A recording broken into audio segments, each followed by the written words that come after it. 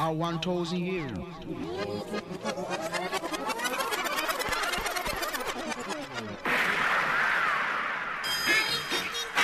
Hi, it's Mark Wasserman. Welcome to the Ska Boom Podcast. This is the audio companion to my forthcoming book, Ska Boom, An American Ska and Reggae Oral History, that should be out in early 2021. In this episode, I'm going to explore the brief marriage between ska and acid house music that took place in the late 80s.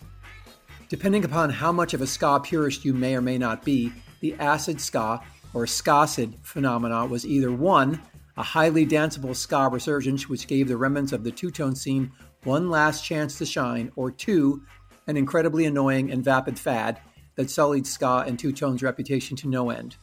I'm in the former camp because I've always loved acid ska. Whatever your position, acid ska had its short moment in the sun in 1988 and 1989 when cheap ecstasy and rave parties were all the rage in the UK, and house music producers saw a chance to put a twist on acid music, known as house music here in the US. But first, let's talk about the origins and history of acid house.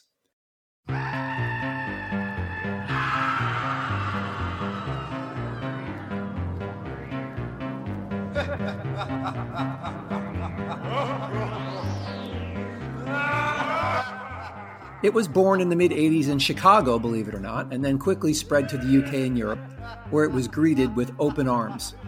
In the UK, in the late 1980s, acid house was closely associated with raves and the use of ecstasy, and its growing popularity attracted significant media and police attention, as massive raves, first in abandoned warehouses and then in fields and forests across the UK, were dubbed Britain's second summer of love. The Daily Mail, a large newspaper in the UK, called the acid house phenomena the biggest threat to the health and welfare of Britain's youngsters since the crazy drug cult of the 60s. Some newspapers have called acid house music a sinister and evil cult which lures young people into drug taking. The message is certainly getting across. What do you know about acid house music? There's meant to be a drugs-related craze. Seems to be the most worrying thing. And where did you find that out? That was in the paper. Do you think it's anything to do with a certain religion, do you think? No. Is it anything like that? No, it's more to do with a kind of a drug, isn't it? It's a drug. Yeah, well, those that take it ought to be ashamed of themselves. I presume they do frenzied dancing, that kind of thing. Probably out of control, not behaving like normally they would, because they're under the effects of the drug. I've just read about it in the newspapers that acid house music, I assumed it was something to do with the drug scene. It must affect the brain in some way. Unless it's just the music that does it. All them lights flashing don't do you any good either, do it? I wouldn't even go in the pub where them lights are. Oh, because no, they drive you mad, don't they? It's one of the biggest hypes that have come on the music scene in recent years. And it's the peripheral stories that go with it. Drugs, sex, sensation. Ted Hines is the Sunday People's acid house correspondent. He's one of many popular newspaper journalists who find it an irresistible story. You're now dealing with parties, 2 or 3 every weekend in both London, Birmingham, Manchester. 2,000-3,000 kids at a time. There's a great potential there, a lot of money involved, and I think money is the key to a lot of the people who feed off acid house. But the kids attending these raves felt very differently. To them, 1988 was a moment when a particular music, people, and a drug came together and changed a country's culture. So did you guys have fun tonight? Yeah, man. Yeah, excellent. Why? What was so good about it? Good atmosphere. Excellent atmosphere. Was it good music? Music's always good from Fantasia. Is Fantasia the best? Yeah. Definitely. Are you guys going to stop ever? Or are you going to keep dancing forever? I'm keep dancing forever, me. Well, at least till I remember where I put my car. So how does ska music get mixed up in all this? In the late 80s, the U.S. ska scene was just starting to kick off with bands like the Toasters and Bim Scala Bim playing shows across the country, and in the case of Bim Scala Bim, actually making a trip over to the UK for one of the first American bands to do so. And at the same time, ska was experiencing a comeback in the UK after the end of Two Tones 5 years earlier. Bands like Maroon Town, the Deltones, and the Potato Five were generating interest.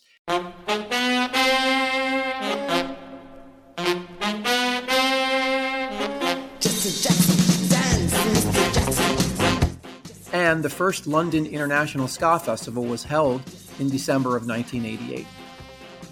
At the same time, the producer Longsy D, born Andrew Alexander Long, began mixing hip-hop and reggae. Longsy D is widely acknowledged as the very first acid ska artist, and his first song, Mental Ska, from 1988, is considered the first acid ska track. Come on, yeah, come on, yeah, come on, let's do it now. Yeah, come on, yeah, come on. Are you ready to party, people? Let's go. For the uninitiated, acid ska features the signature characteristics of house and techno, namely a Roland TR 909 drum machine, a Roland TB303 bassline synth, and an MC vocalist or toaster.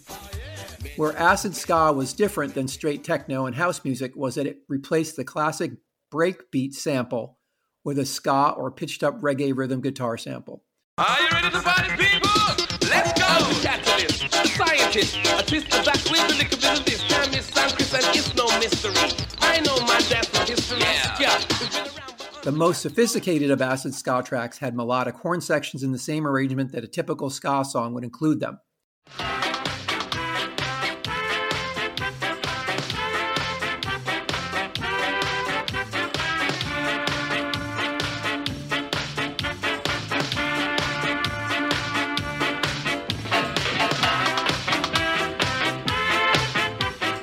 Historically, acid ska is the predecessor to jungle, dubstep, and other reggae hybrids that have proliferated in the UK and around the world over the last 20 years.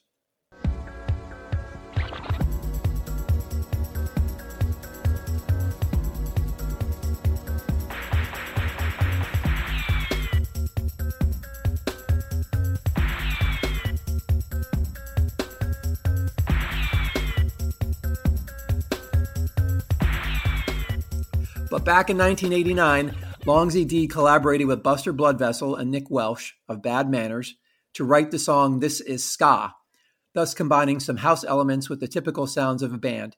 And it was this song that captured my attention, and for many others, I think, was their first introduction to this new genre of acid ska. The authentic sound of now. This is ska.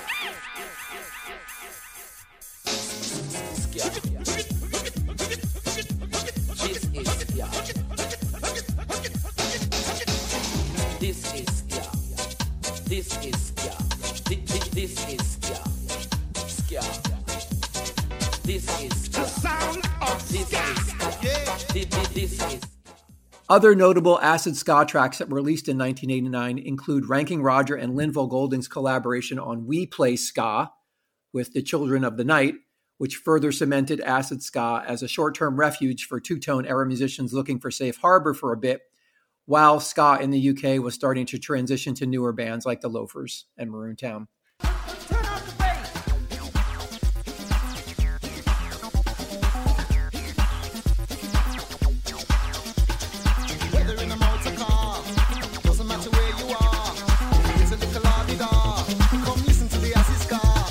One of the best and most overlooked acid ska tracks is Double Trouble and the Rebel MC's Just Keep Rockin', which features a sample of I'll Take You There by the Staple Singers and the bass intro from Mr. Big Stuff by Stax label artist Gene Knight, which is sampled and pitched sped up.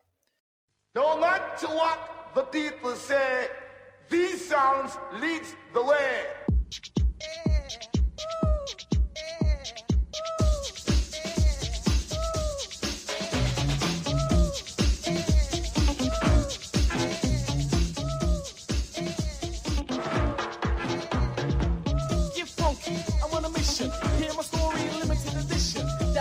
The video for that song is notable for the presence of Rude Boys, and I've always thought it's important because it connected this new sound and look back to original ska, rack steady, and traditional reggae. And again, in my mind, brings everything full circle, proving once again that ska will never die. It's mutable. It can change. It can be added to all sorts of different genres and still retain its essence. I actually learned about acid ska while I was in a record store, and I stumbled across this compilation album called Ska Beats One. It had this very colorful cover, pink and yellow. Didn't look anything like a traditional ska or reggae album, but I picked it up, brought it home, and I think I played that album a ton. And it features a real mix of some of the best of acid ska.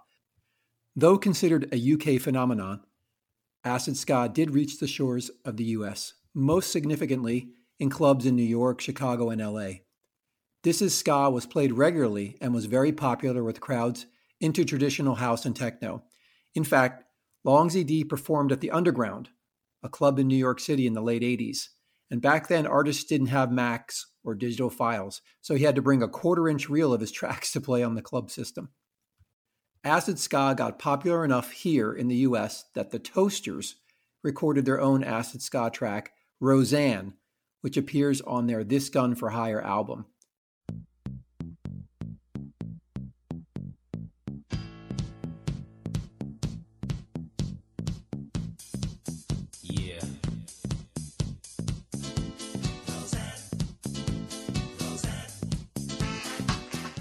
It's interesting to hear their take on it.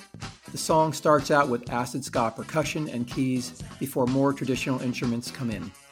But I think this is testament to the fact that acid ska, though a fad, was having an impact.